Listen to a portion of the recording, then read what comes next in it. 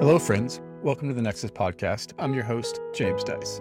Each week, I fire questions at the leaders of the smart buildings industry to try to figure out where we're headed and how we can get there faster without all the marketing fluff. I'm pushing my learning to the limit, and I'm so glad to have you here following along. Before we get started, here's a quick note from our sponsor.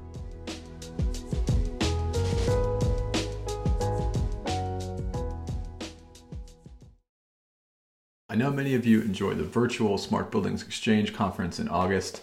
The team behind that conference is the Smart Buildings Center Education Program, a 501c3 nonprofit organization that believes a smarter use of technology and practices in the built environment, particularly as they relate to building operations and management, will enable a cleaner, healthier, and more productive future. The Smart Buildings Center seeks to establish thought leadership for smart technologies and practices within the built environment and pursues its objective through the following pillars of activity. First, they deliver training programs to educate the building workforce of the future. Second, they enable industry-leading demonstration projects. And finally, they connect the industry through hosting and participating in events like the Smart Buildings Exchange Conference. So check out their body of work on the essential role of smarter buildings in the clean energy transition at the link in the show notes. And when you get in touch, tell them Nexus Labs sent you. This episode is a conversation with Kathy Farrington, Digital Buildings Lead at Google. This is the fourth episode in our Google series, which unpacks different facets of their global smart buildings program and dates back to 2020. This one with Kathy is probably where we should have started because, as she shares, she was involved from the beginning when it was just a side project she focused on with her famous 20% time. She tells the story of how it started, how it's going, and where it's headed. Finally, she introduces the concept of software-defined buildings and talks about progress building out the application layer, which we haven't heard before on this podcast. Fascinating progress here, in my opinion. So, before we dive in, did you know that the Nexus Pro community is now at almost 500 members strong? As someone recently said on LinkedIn, this is the best insiders network anywhere where you can meet the people on the ground making smart buildings a reality. So check the link in the show notes to join. And without further ado, please enjoy the Nexus Podcast with Kathy Farrington. Hello, Kathy. Welcome to the Nexus Podcast. So excited to have you on finally. Can you start by introducing yourself? Sure. Thanks, James, and thank you for inviting me. So, Kathy Farrington, I lead the digital building team and BOS program at Google.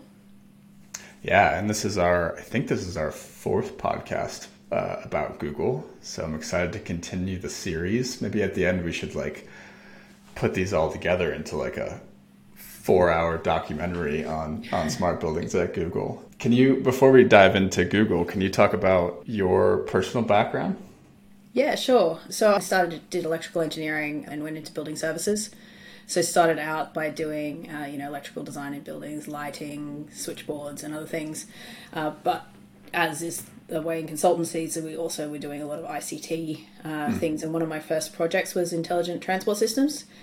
And as part of that, we had to design, cameras, variable message signs, induction loops and other things for roads. And it was, tens of kilometers or tens of miles long. So you couldn't do that without doing integrated networks because you're not going to install multiple networks that are that long.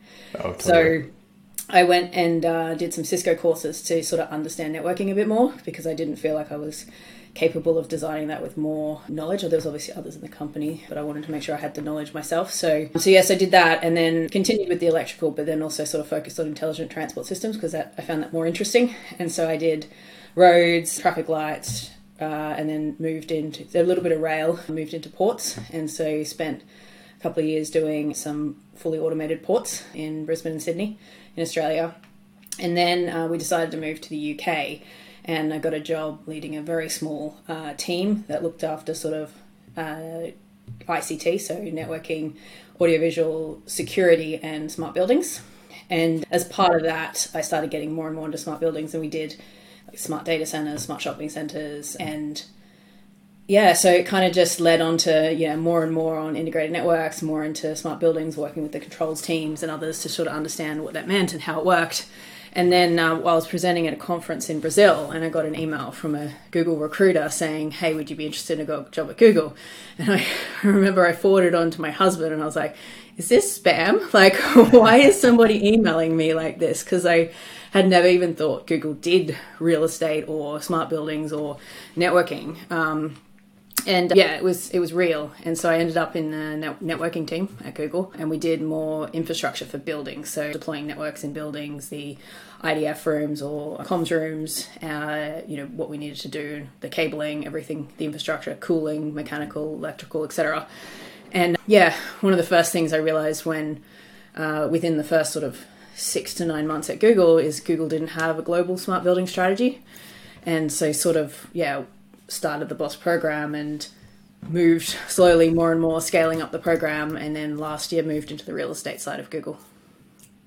Amazing. So I actually didn't know, I knew your background in electrical engineering, I knew your sort of expertise in networking, but I didn't know about all of the transport and port experience. Can you talk about the differences in the sort of technology stacks and maybe the industry? Like what's different between buildings, real estate, and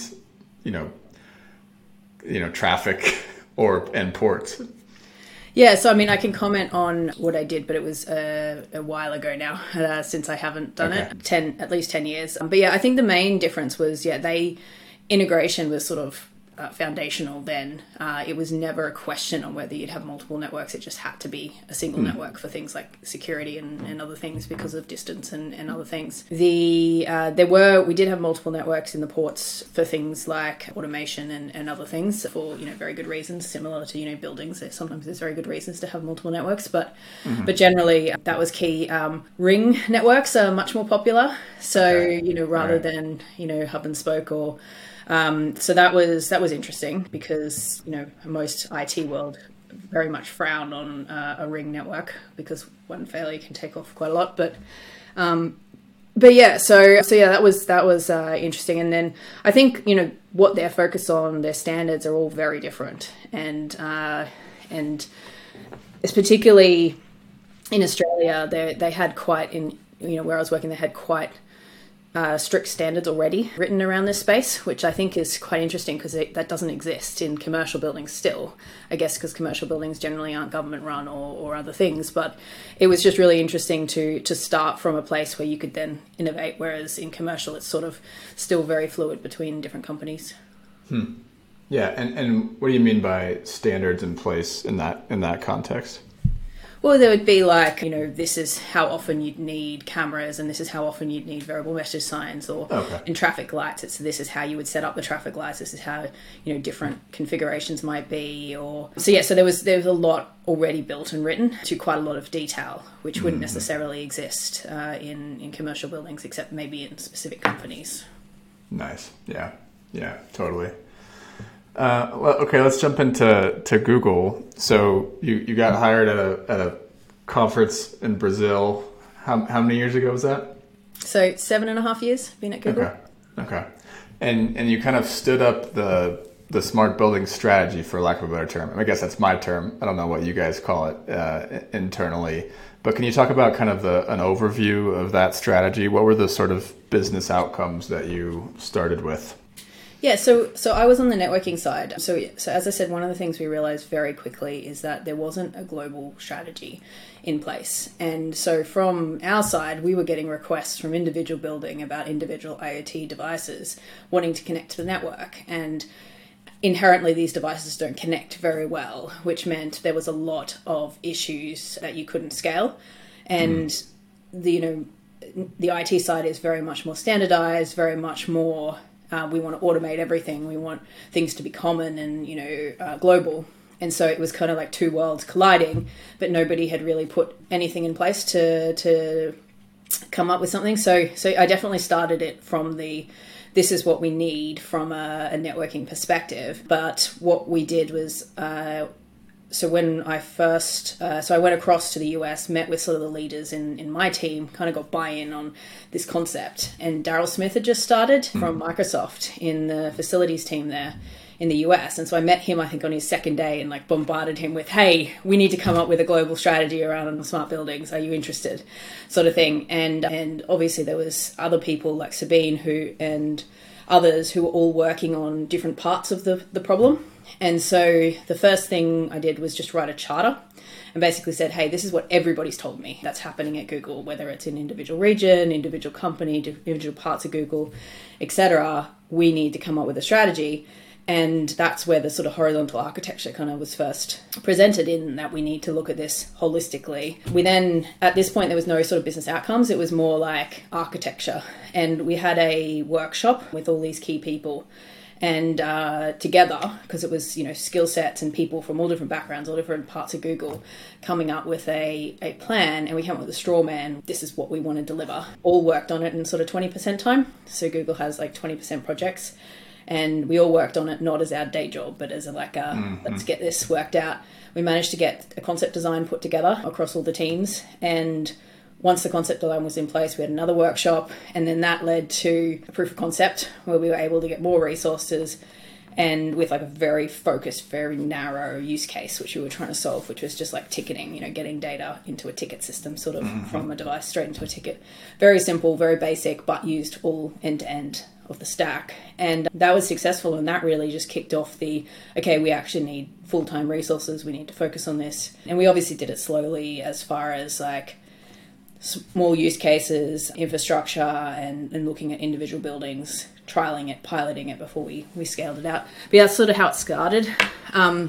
As far as the business use cases, they've changed a lot over the sort of 6 years since BOS started.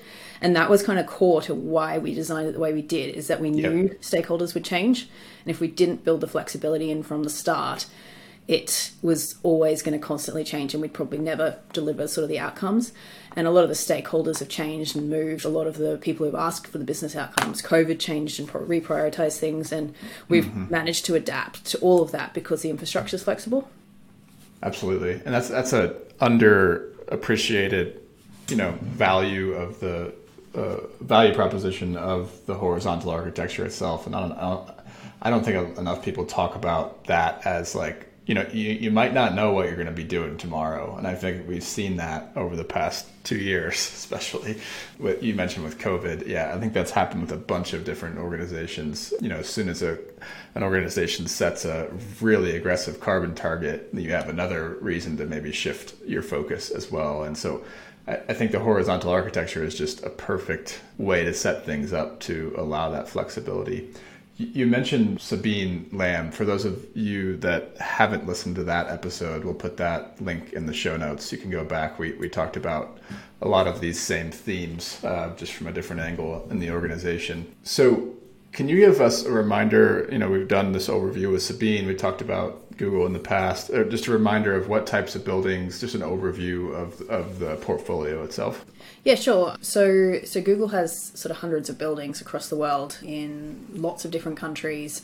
We have everything from owned infrastructure to fully landlord-run infrastructure and everything in between, some of which, landlord-run, some of which we run. The variety of the buildings is vast, because a lot of them you get what you get when you get a lease, or you get, we bought a building, we've got lots of different manufacturers, lots of different types of devices. And the other thing that's quite fun, I guess, at Google is that we also have things like fitness and health and food and a lot of fun spaces as well. And all of those have their own systems and their own unique challenges in them. Absolutely. And when you say scalable, when you started with and just started looking at operational technology and you said this isn't scalable, that's what you mean by scalable, is many buildings, many countries, many regions, many different consultants and service providers and contractors all over the world. And if I try to repeat back what I've learned from you, talking to you and listening to you over the years, it's when you're trying to enable these business outcomes, you need to be able to enable them in all these different settings, in all these different buildings. Is that sort of the focus of your guys' program? Yeah, exactly. So, a specific team in a specific country may have, a unique, because, Google's such a wide, Alphabet's such a wide company. We have lots of different companies in them. So we might have a very focused engineering team that wants a very specific experience in one building.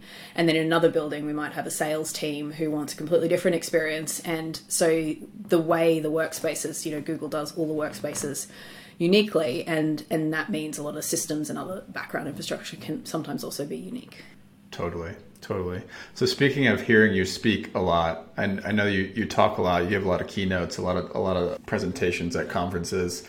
I haven't seen you for like 6 months though. So like, what's the main message you've been trying to get out to the industry in 2022?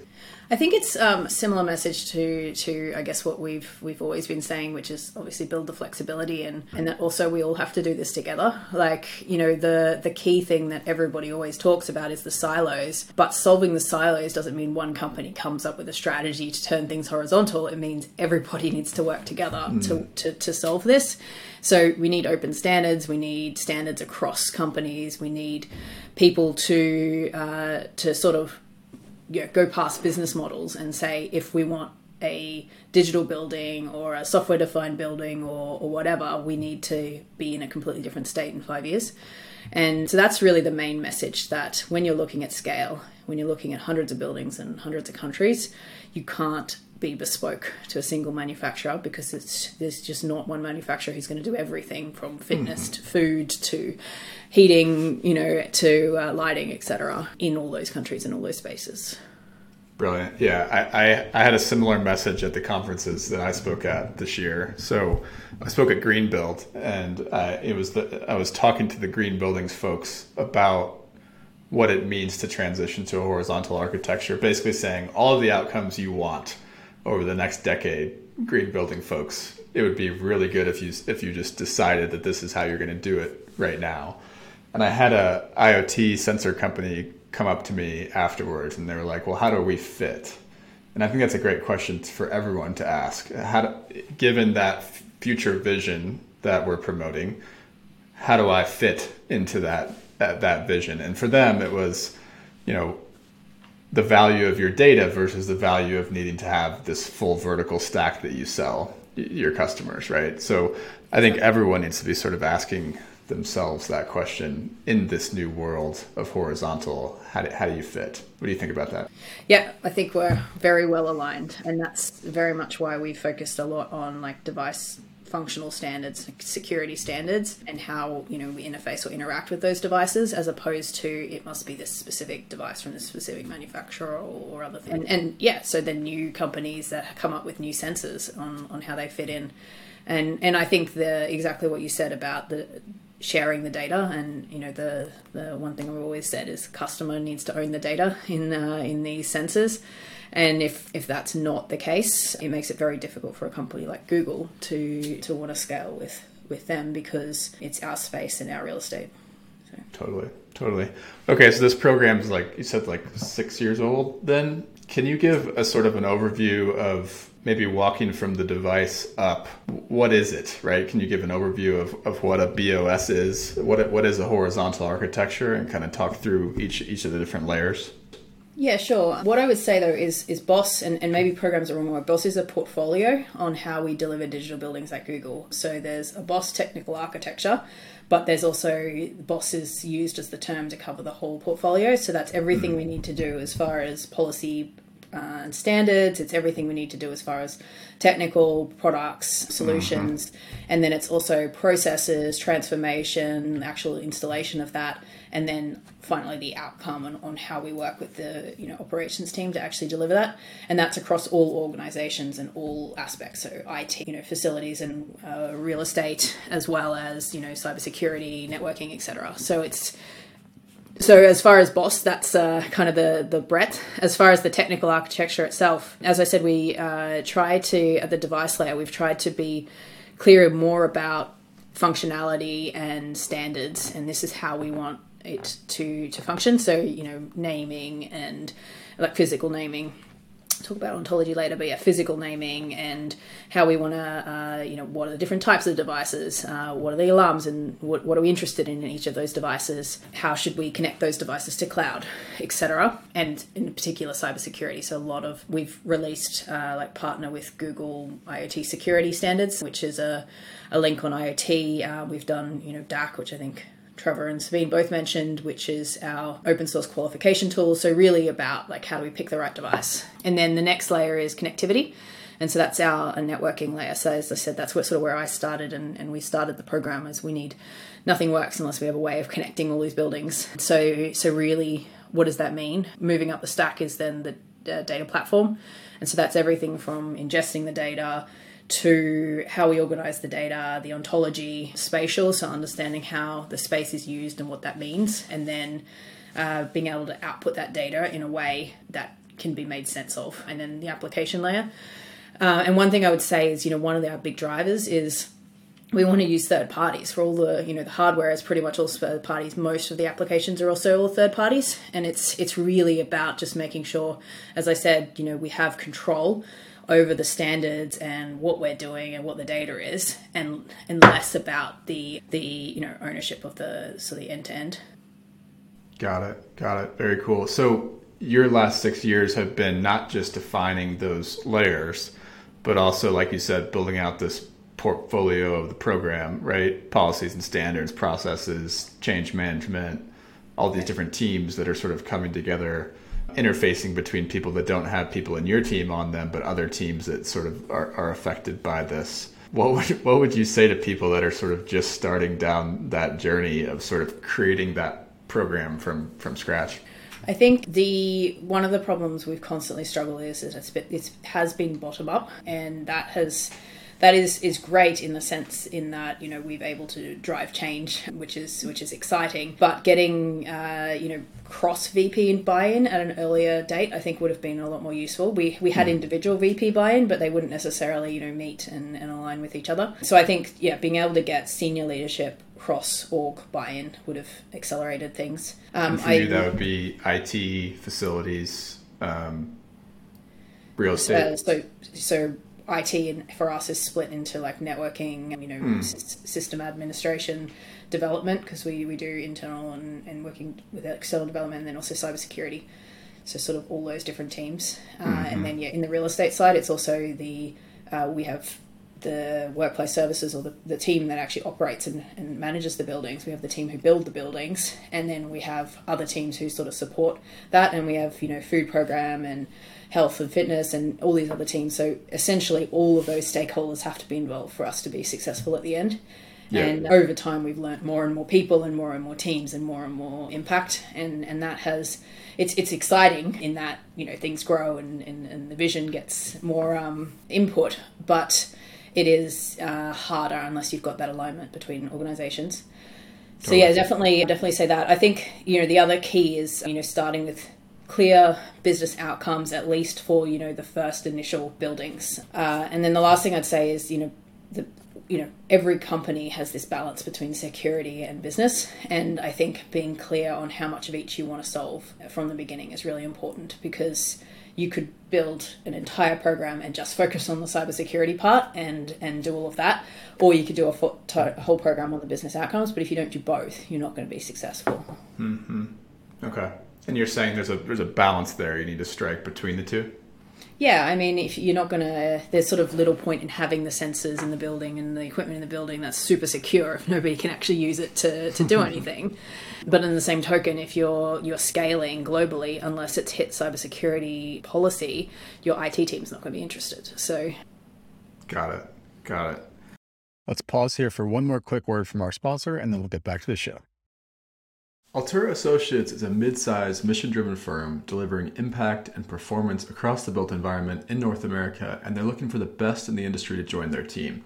From designing and implementing corporate sustainability programs, to manipulating systems in the field to achieve optimized performance, to building the tools that support those project teams, Altura is committed to solving our world's macro-level problems through tangible projects today.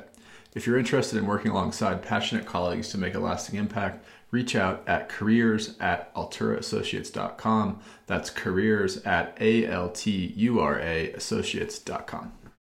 So 6 years, what I like to tell our students who take our foundations course, they're not going to set this up in a day, first of all, right? You're not going to take our 6-week course and then at the end of that be like, have everything that you've just taken 6 years to produce. But we do like to say, like you just said, you do need to go find the people that are responsible for every piece of the business that's going to be affected here. So that's such a great piece of advice, to go probably higher in most cases in the organization to try to get buy-in, because you're you're changing things. You're changing how everybody's doing things, and without sort of buy-in at the top, you might get a little bit of traction, but you're not going to get long-term progress like you've made. Yeah. And actually one more piece of advice I just remembered is also tailor it to the audience. I think one of the things that took us a while is when you're talking across all those different organizations, the senior leaders want to see completely different things. Like, you know, what the IT team are motivated about is very different to what your real estate team, which is different again to what your networking team and others are motivated for. And understanding those leaders, what they want to see and what their objectives would be, really helps get the buy-in. Amazing. So where are you at in terms of sort of rolling this architecture out? Is it in every building worldwide? Is it in all new buildings? Where are you guys at with it? So the answer is it depends. So everything, you know, over the 6 years, what we're trying to deliver is not just something that's static. It's constantly changing. And so initially within all areas of the stack, but also all parts of those areas of the stack, we needed an MVP and something that actually enables the end-to-end. So what we are delivering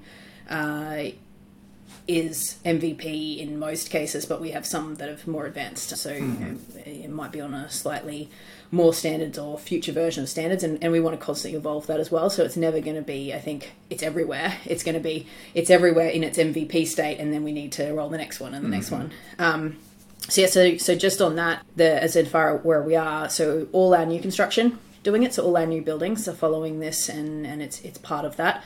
That doesn't mean all our new buildings are going to be smart. It just means they all have the infrastructure in it and at least meet our compliance standards. And some of them are ready to be part of the smart ecosystem when they're connected. And as far as the existing buildings, we're kicking off a program. Well, it's been going for the last couple of years, but the at-scale part should start next year as far as working on our existing buildings. Got it. And on the projects that you've done this on, so besides sort of managing up, right, finding the leadership support, what are some of the lessons learned that have popped up on projects where you've sort of rolled this out on an MVP level? There's probably a lot of them, but maybe there's a top 3 list or something like that. Yeah. So I think the key thing we learned early on just our pilots is just that we needed to remove the complexity within construction. And that's part of the reason we came up with Smart Ready in the first place is the amount, if you deliver a lot of software, particularly if it's development with underneath a general contractor, it's very difficult to be successful because of the rigidity of construction. And so trying to reduce the complexity, so you're not adding extra complexity to a very complex process already. And that, I think, is continuously evolving for us. We're still learning on how can we actually simplify it and do more later or after the building or automatically or whatever, as opposed to having to build it into the construction itself. So Smart Ready would be like the minimal things that you would expect out of the construction process in order to enable what you're trying to set up later. And maybe when you guys take control of the building, you're actually setting up most of the infrastructure. Exactly. And that's the constant balance that we're trying to work out. And I'd say that changes quite a lot. Okay. We're still constantly challenging it and saying, can we make this easier? Can we simplify? So yes, that's always been hard. And I think especially some of the initial ones, we did a lot of end-to-end delivered applications that weren't ever utilized to their full capacity. And I think I'm sure all companies have that as a lessons learned. But when you're delivering something for an individual building, but operating at a global scale, it doesn't really work out. So yes, that was one. Skill sets is a big one for us. So because we're doing it across so many different countries and so many different markets, the skill sets don't exist in all places. And then people try and deliver it from another country, and even then it doesn't necessarily scale because there's unique requirements to specific countries. And then, even then we hit capacity when you're looking at that many projects. So skill sets and how we solve that, which is, some of the training that Nexus Labs is doing and other things can really help, I think, because the faster we can get more people into the market, the better. And then the last one really was just sort of a more drive for standardization. So I think we wanted to keep it completely open initially. Obviously you had to hit this bar, but if you hit that bar, that was fine. I think the more we've deployed, the more we realized that it's still not operationally the same. So over time, even if they've hit the same bar initially, that doesn't mean they are able to be operated as easily. And so being able to standardize, not necessarily to one, but a handful of companies that you can work with would really help the operational side, especially when you start looking at fleet management and software-defined buildings and sort of continuously pushing the trend. And so if we're constantly pushing changes on what we want, if we're trying to do that with hundreds of manufacturers, it obviously is a lot of work for us as well as them. Yeah, and you're talking about mostly around different devices that are coming onto your networks, right? Yes. In that case? Yeah. Okay. Exactly. So since you mentioned fleet management and software-defined buildings, these are the two concepts that last time you and I spoke in person, those are the things that you were sort of excited about right now. I'd love to just dig into those a little bit. So let's start with what is fleet management from your perspective? Well, yeah, so I kind of grouped them together, and we're kind of looking at them together, but really, and Trevor sort of touched on this as far as the pieces that are necessary to enable this to happen in his podcast, but really to be able to operate a building at scale, you need to be able to know what's happening across everything in that building at any one time, update that, manage it in the same way you would your phone. So the number of messages you get to update your applications, the number of times you have to update, Android or your iPhone or other things, how many times are you doing that in your building? And that means each manufacturer, each, device, each software, each piece of software, everything end to end in the building needs to be managed in a way that's much more IT focused as opposed to OT, and then also understanding the life cycle of those. So a lot of times we do like plant replacement or life cycle management in buildings, and it's all focused on the electrical mechanical systems. But actually the controls parts of those go end of life before the other systems, have a shorter life cycle, are out of support for things like security vulnerabilities or patches or other things. And so coming up with a complete management of that is really important. And really that's where it leads onto is software-defined buildings, is the way that, some of us feel the future is we should be able to rezone a space without having to manually reconfigure every single device with a unique engineering tool. We should be able to do that in one piece of software and push it to all the other systems, and they just sort of configure themselves. So you can have a model of the building, call it digital twin or whatever else you want, but it's actually understanding down to manufacturer and firmware and being able to actually push those changes into the firmware, update the software, do everything, sort of like you would in a software-defined network or other things. So you're really understanding how can we drive that flexibility. And Google's doing a lot of that with the actual workplace itself. So a couple of years ago, we released the Jack rooms, which are these rooms you can kind of build and move around in the building. But then the system side of that takes so long that it isn't actually more complicated. So we need to try and catch up. But, if we're trying to make physical walls more flexible, why can't we also make the systems more flexible? Totally. There's so much here. I don't know where to start. What are sort of the steps you see in transforming kind of the way things are done now? Because we talked about all the different horizontal layers of the stack that you guys are trying to build. Well, there's those same horizontal layers inside of each device's stack, right, as well. And a lot of times you're talking about defining standards for how those layers are done, it sounds like.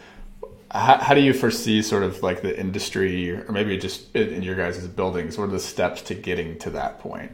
So it's definitely a long road. And as I said, it's all of us. We all have to say this is where we want to go. We all have to work together to get there. So I don't think it's something that we could, it's at least 10 years, I think, of planning and changing and how we do things. So the goals behind UDMI were this. So initially, it was just MQTT and how we structure it and how you connect the device to cloud. Then I looked at which Trevor talked about. Yeah, exactly. But the kind of plan and why it's called Universal Device Management Interface is it's supposed to be a way that you can actually manage that device remotely. So sort of understanding how you can do that across manufacturers. And there are, at the moment, most manufacturers use proprietary ways of updating their devices. Some manufacturers are starting to use some more open source ones. And again, it's just kind of coming up with, is there a Play Store for buildings or, something that everybody agrees to is a way that we can interface with this equipment. And so the manufacturers still own the update. They still own the device themselves. It doesn't change their business model. It's just how you interface that. So an enterprise can actually manage that, choose when the updates are rolled out, choose the flexibility that they want to build in between manufacturers. Yeah. I think maybe one of the ways in which we could provide a little bit more context here is describing how it's done today. So like you mentioned, changing around zones in a building. Can you talk about what's required that you're trying to change and avoid moving forward? Yeah, so in the sort of today, and obviously it depends on the building and what's in it, but you would typically have to reprogram the individual devices and put it into a new zone. You'd have to change the ontology. You'd have to understand the new zones and how that all maps, and you'd have to do that in each individual system. So you'd have to do it in lighting, in the BMS system. You might have to do an energy metering system, blind control, etc. And each individual one would need reprogramming, new floor plans, new maps, new zones if you were to do that. And a lot of them also needs bespoke engineering tools if you're actually like reconfiguring some of the devices themselves. So being able to take even just that one example, if you move like 2 rooms, you'd still have to do all of that. If you simplified that, you could, as I said, you could just draw it on a map and say these are the new zones, push it out, and it should just auto program across all those manufacturers if everybody's bought into the open standards and the interface way of doing it. As I said, it's still a long way off, and it's just a concept really that we want to work with others on if others agree. Yeah, totally. I think the thing I would add there is sometimes that you would even need to do a site visit, or those individual service providers that represent each product itself would need to do a site visit. So for you guys with worldwide presence, it's even more difficult, right? It's not always available for you, even if you wanted to change it from the cloud. Yeah, exactly. That's such an exciting topic. I hope to hear more about that as you guys make progress. What's sort of the next step with that, sort of that 10-year march you're on? So the BOS program itself has kind of 3 main areas, and so we talked about sort of business outcomes and the objectives, and what do we want to achieve as a real estate business, and what do we want to optimize or reduce or plan for the future or other things. There's cybersecurity, which you also mentioned. So there's goals we want to do that are specifically around cybersecurity, nothing to do with the other 2. And then the third pillar is this manageability, and how do we get to a place where we're able to manage all the infrastructure in a way that is global and scalable and more akin to like an IT system. So that is mostly R&D stuff at the moment, although we are doing things on the more manual side of things, so we, obviously know our assets and other things like that. But to actually get to that next step, it's more around R&D, like next phases of UDMI. And we ran a workshop a couple of years ago with manufacturers to ask them their input, because it's probably not going to come from us, right? It's probably going to come from them on what this needs to look like. And so we ran an R&D workshop with them, which was great. But yeah, just with sort of refocusing and prioritization, we still very much need to achieve the business and the cybersecurity side. So the manageability is going to be the longer road of things. Mm-hmm. Mm-hmm. Definitely. All right, so let's talk about, so there's 2 pieces that we've talked about in previous podcasts, just because we kind of wind down here. One is the application layer. So in past podcasts, we've talked about a lot of the work that we've talked about so far here has been more about infrastructure enabling applications and enabling the application layer. You mentioned something I hadn't heard before, which is the way that you guys are thinking about the application layer is around third-party applications. So do you have an update on kind of how you're thinking about that layer and sort of what sort of applications that you're hoping to enable and scale up? Yeah, so what we've done a couple of times now is sort of engagement to understand the business outcomes. So as I said, they've sort of changed multiple times. So I'll just talk about the most recent one, which is, we hired an external consultant, worked with one of my colleagues who led it to basically build what our business objectives are. So that was interview of sort of 100 stakeholders across all those teams that I mentioned to understand what are the business reasons for doing this. So, around carbon or sustainability or future of work and hybrid work and, as well as, health and performance and other things. So sort of just looking end to end, what do we want to do? Use that to create user needs and requirements, group those into business cases, prioritize those business cases through sort of a bottom-up And then what we've done sort of since then is looked at sort of top down, gone to understand, how does this align with, higher level objectives as well as complexity and speed. So trying to understand how can we get this fast and to different places. So that's sort of where we're at as far as prioritization. And we've done that, as I said, sort of 3 or 4 times now, but this was the most formal. So the last 2 were the most formal and also most global. We're still at the case where we have applications, but they run a region or a building. We don't have applications that are everywhere yet because of all of those teams that sort of need to agree to be able to get it. We need to get sign off on a lot of different places, a lot of different buildings on that layer, whereas the infrastructure is slightly easier on that because it doesn't necessarily change sort of the output. But so that's sort of where we're at. So we're doing proof of concepts that would be able to scale everywhere.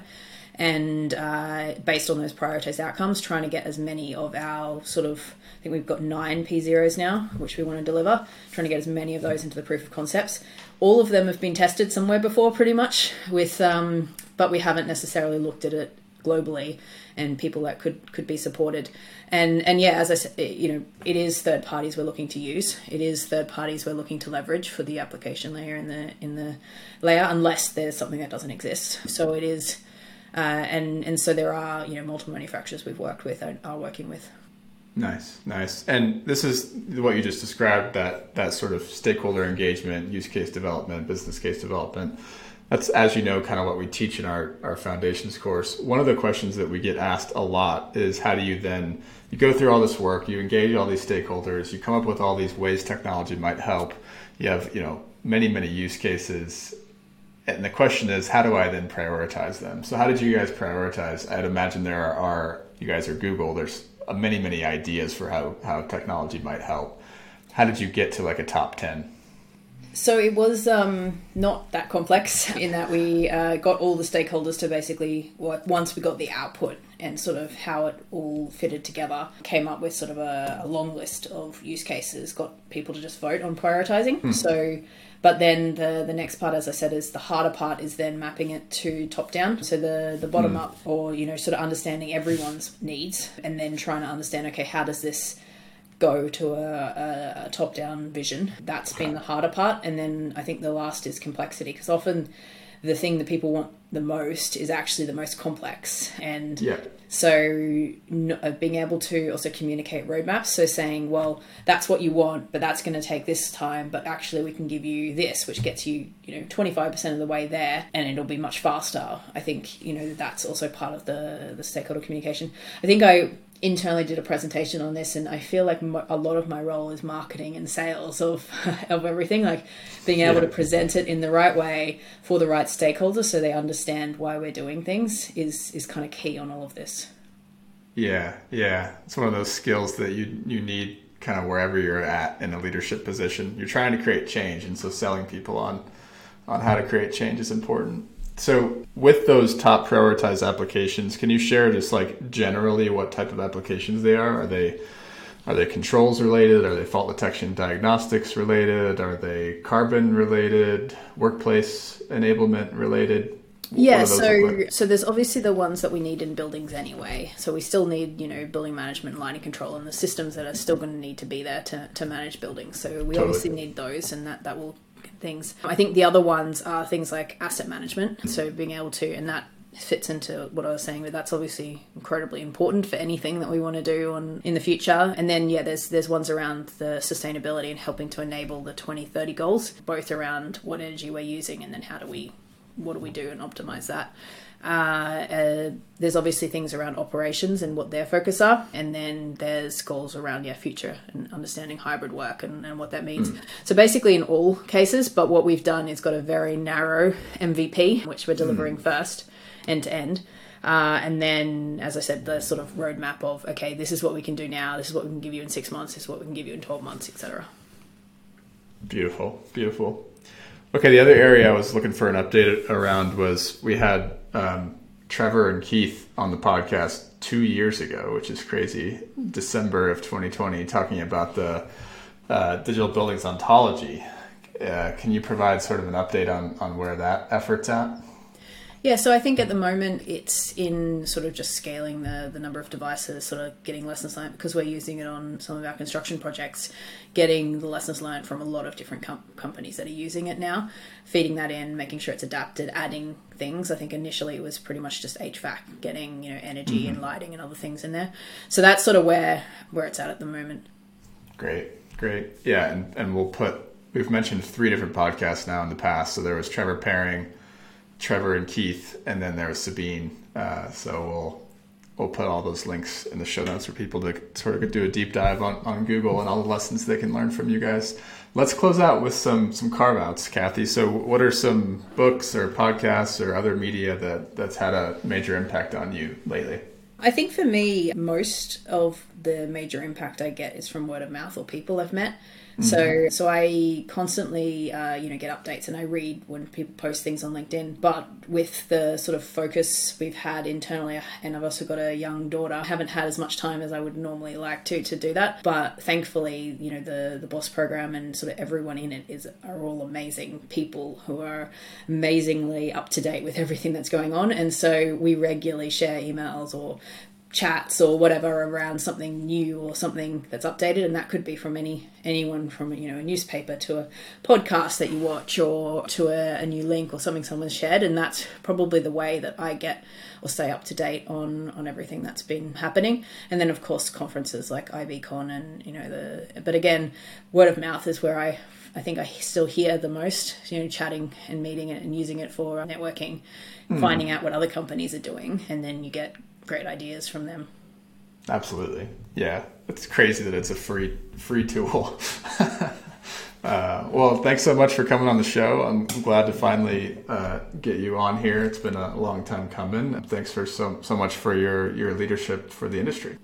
No, thank you for inviting me on. And as I said, yeah, it's been a really exciting journey with lots of really interesting, exciting people who are all fantastic at what they do. So it's been really fun. Awesome. All right. See you next time. Thanks. Bye. All right, friends. Thanks for listening to this episode of the Nexus Podcast. For more episodes like this and to get the weekly Nexus newsletter, which, by the way, readers have said is the best way to stay up to date on the future of the smart buildings industry, please subscribe at nexuslabs.online. You can find the show notes for this conversation there as well. Have a great day.